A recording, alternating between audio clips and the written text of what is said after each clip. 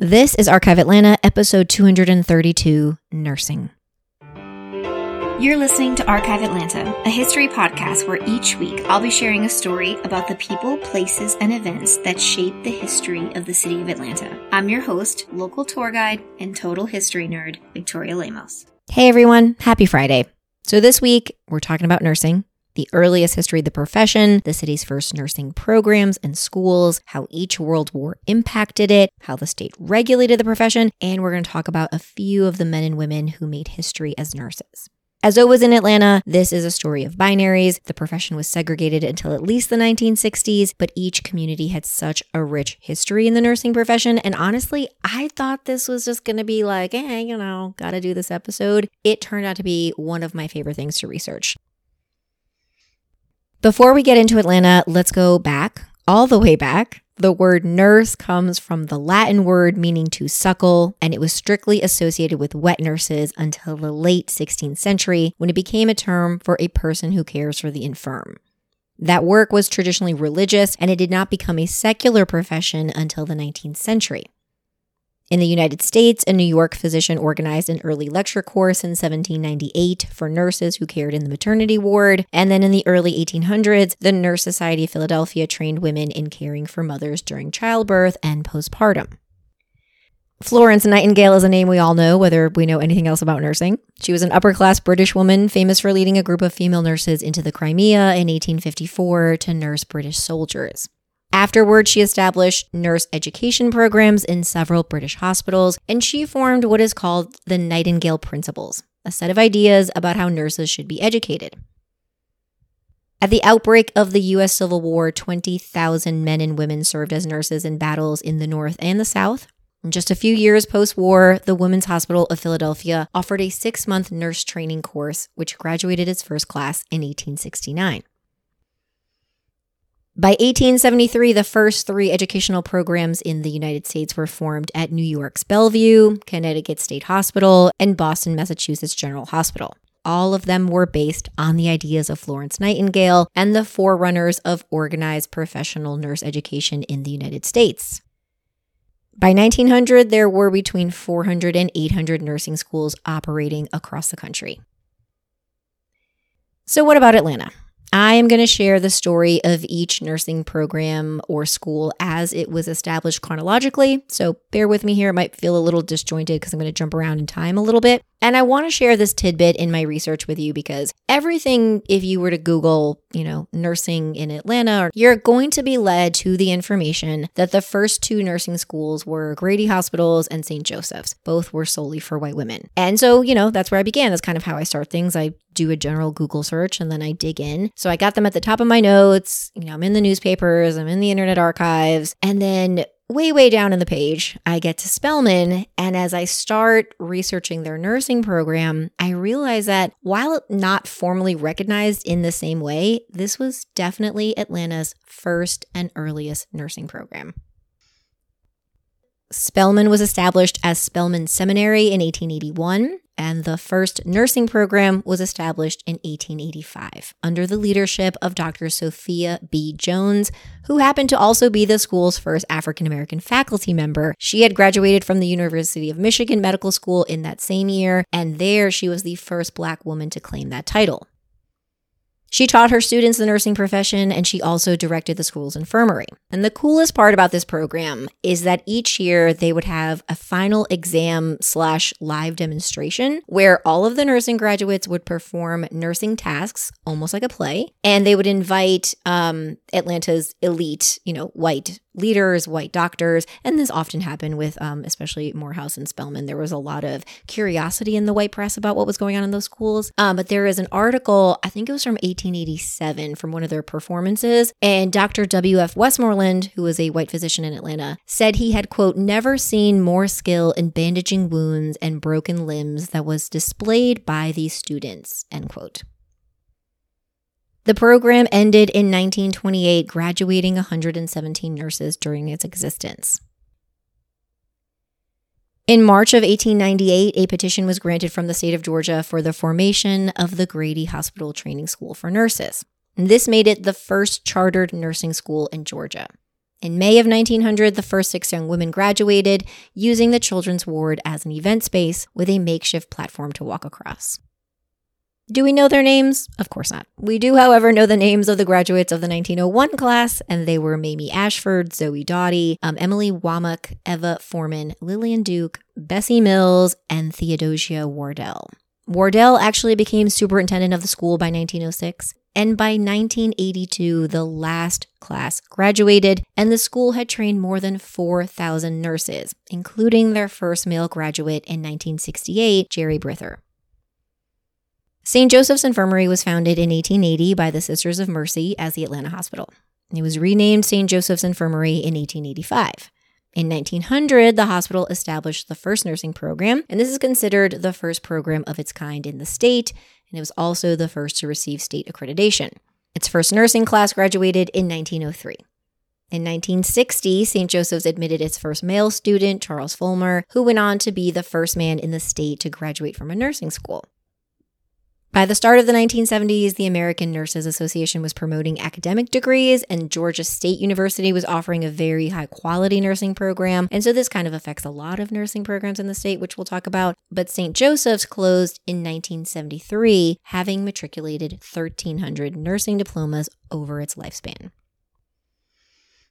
The Tabernacle Infirmary was created in 1900 and located outside the city limits on McDonough Road. By 1901, they had moved to a small cottage on Spring Street, and in that same year, they formed the Tabernacle Infirmary and the Training School for Christian Nurses. By the way, if you're thinking Tabernacle downtown, you are right. This actually nursing building or nursing school was basically on the lot that the Ferris wheel is on today. The school's vision was to educate students to heal the needy sick, and it graduated its first class in 1904. Those women were Kate Endress, Grace Attaway, Alma Garner, and Stella Taylor. Throughout the mid-century, the school was named the Georgia Baptist Nursing School, and by 1993, the Georgia Baptist College of Nursing. And by 2001, the college merged with Mercer University. And today, this is considered one of the best and longest-running nursing programs in the state of Georgia.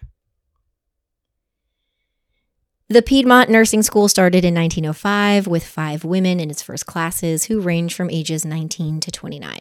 They had been specifically chosen based on their character and their previous medical experience.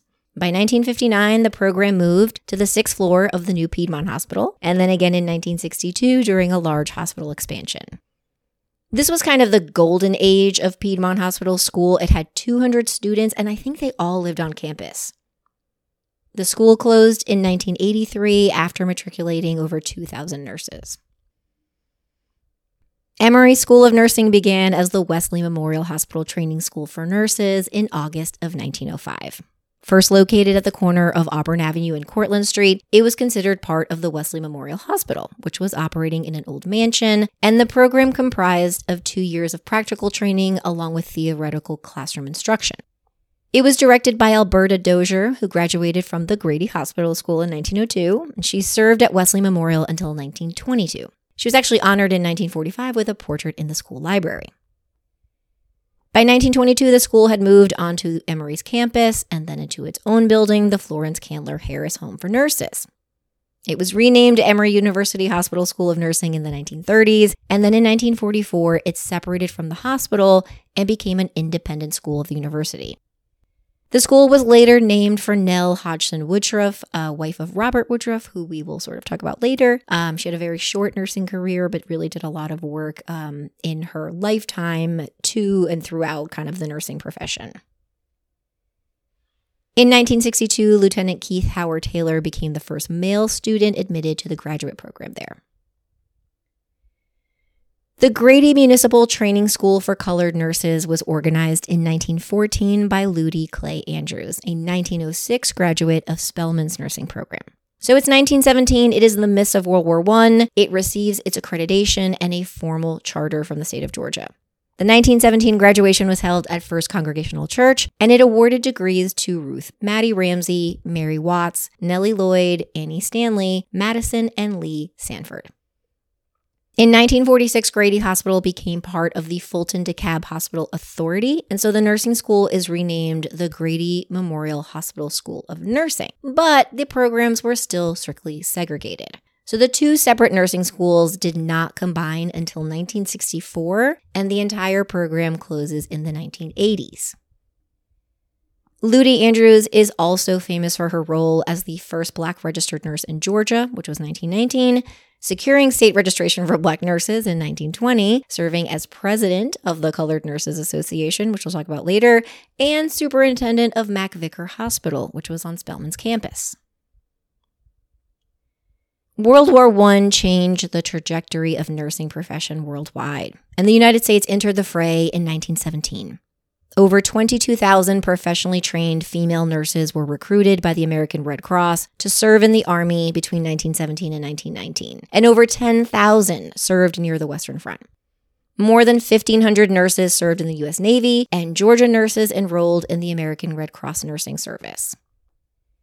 In May of 1917, the President of the United States created the American Red Cross War Council, and in February of 1917, Atlanta had already petitioned for its own Red Cross chapter. So I did an episode long ago about Nellie Peters Black. She was really instrumental in encouraging local women to become Red Cross nurses and nurses' aides, and this was kind of like something for everyone. So for the former, you needed to have 2 years of hospital training and take Red Cross specific certifications, and then for the latter, you just needed like first aid and hygiene courses.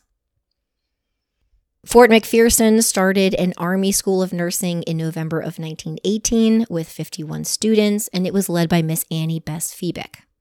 This was short-lived as far as I can tell. She later served as superintendent of nurses at Grady, and then I think somewhere else later in her career. There was also, though, Camp Gordon in Chamblee that had more than 46,000 troops at its height, and it was home to Base Hospital 43.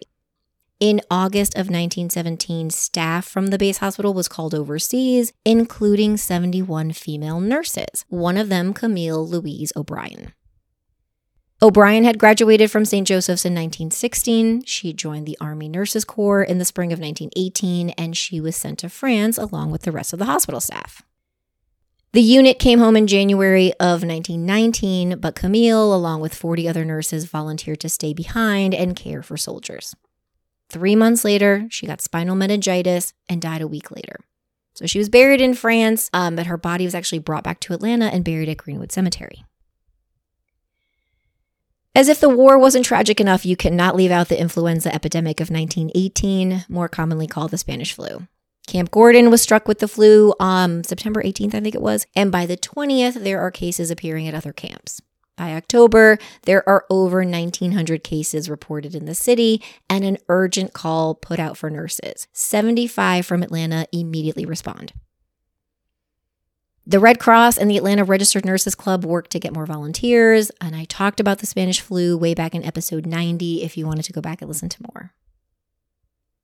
World War II officially began in 1939, and Atlanta's nurses played a very large role in this. So by 1940, the city's Red Cross First Reserve nurses awaited the call, very much the same way that men were being drafted into the war. These nurses were kind of sitting around waiting for their call to serve.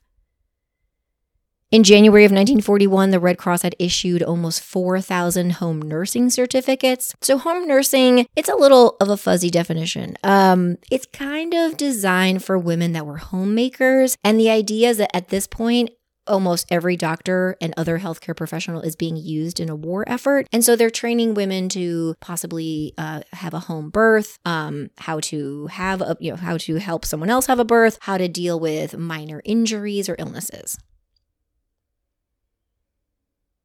The 1943 newspaper had this really lovely feature on several Atlanta's white women who had served in nursing during the First World War and now were serving in the Second. And it actually included Mrs. Robert Woodruff, who served as chairman of the Civilian Recruitment Committee on Nursing. And then there was a Mrs. John Harland and a Mrs. Perrin Nicholson. In 1944, there was also a huge push to have nurses get a college degree with nursing certificates. And so Emory hosted a 2-day conference of the National League of Nursing Education. And this is all interesting because about 2 years later, 1946, Atlanta is in the midst of a massive nursing shortage. There are over 150 positions to fill, and everyone is up in arms about it because we had 6 operating nursing schools at the time and could not fill them. By the end of World War II, white Army and Navy nurses were recognized when women were commissioned as officers into their respective branches. Initially, Black nurses were not allowed to serve in the Nurse Corps, but by 1941, there was 56 called to serve, and by 1943, that number had rose to 160. The Bolton Act of 1943 actually outlawed discrimination, and so this increases the number of Black nursing students across the nation. By the end of the war, more than 59,000 women served in the Army Nurse Corps and around 11,000 in the Navy Nurse Corps. I want to end this episode with a brief mention of the professional nursing organizations. There are many. They kind of change names here and there, so I probably have missed some. We're going to start with one of the earliest. So in 1907, the Georgia General Assembly passed legislation that forms the Georgia Board of Nursing. And this is tasked with regulating and education,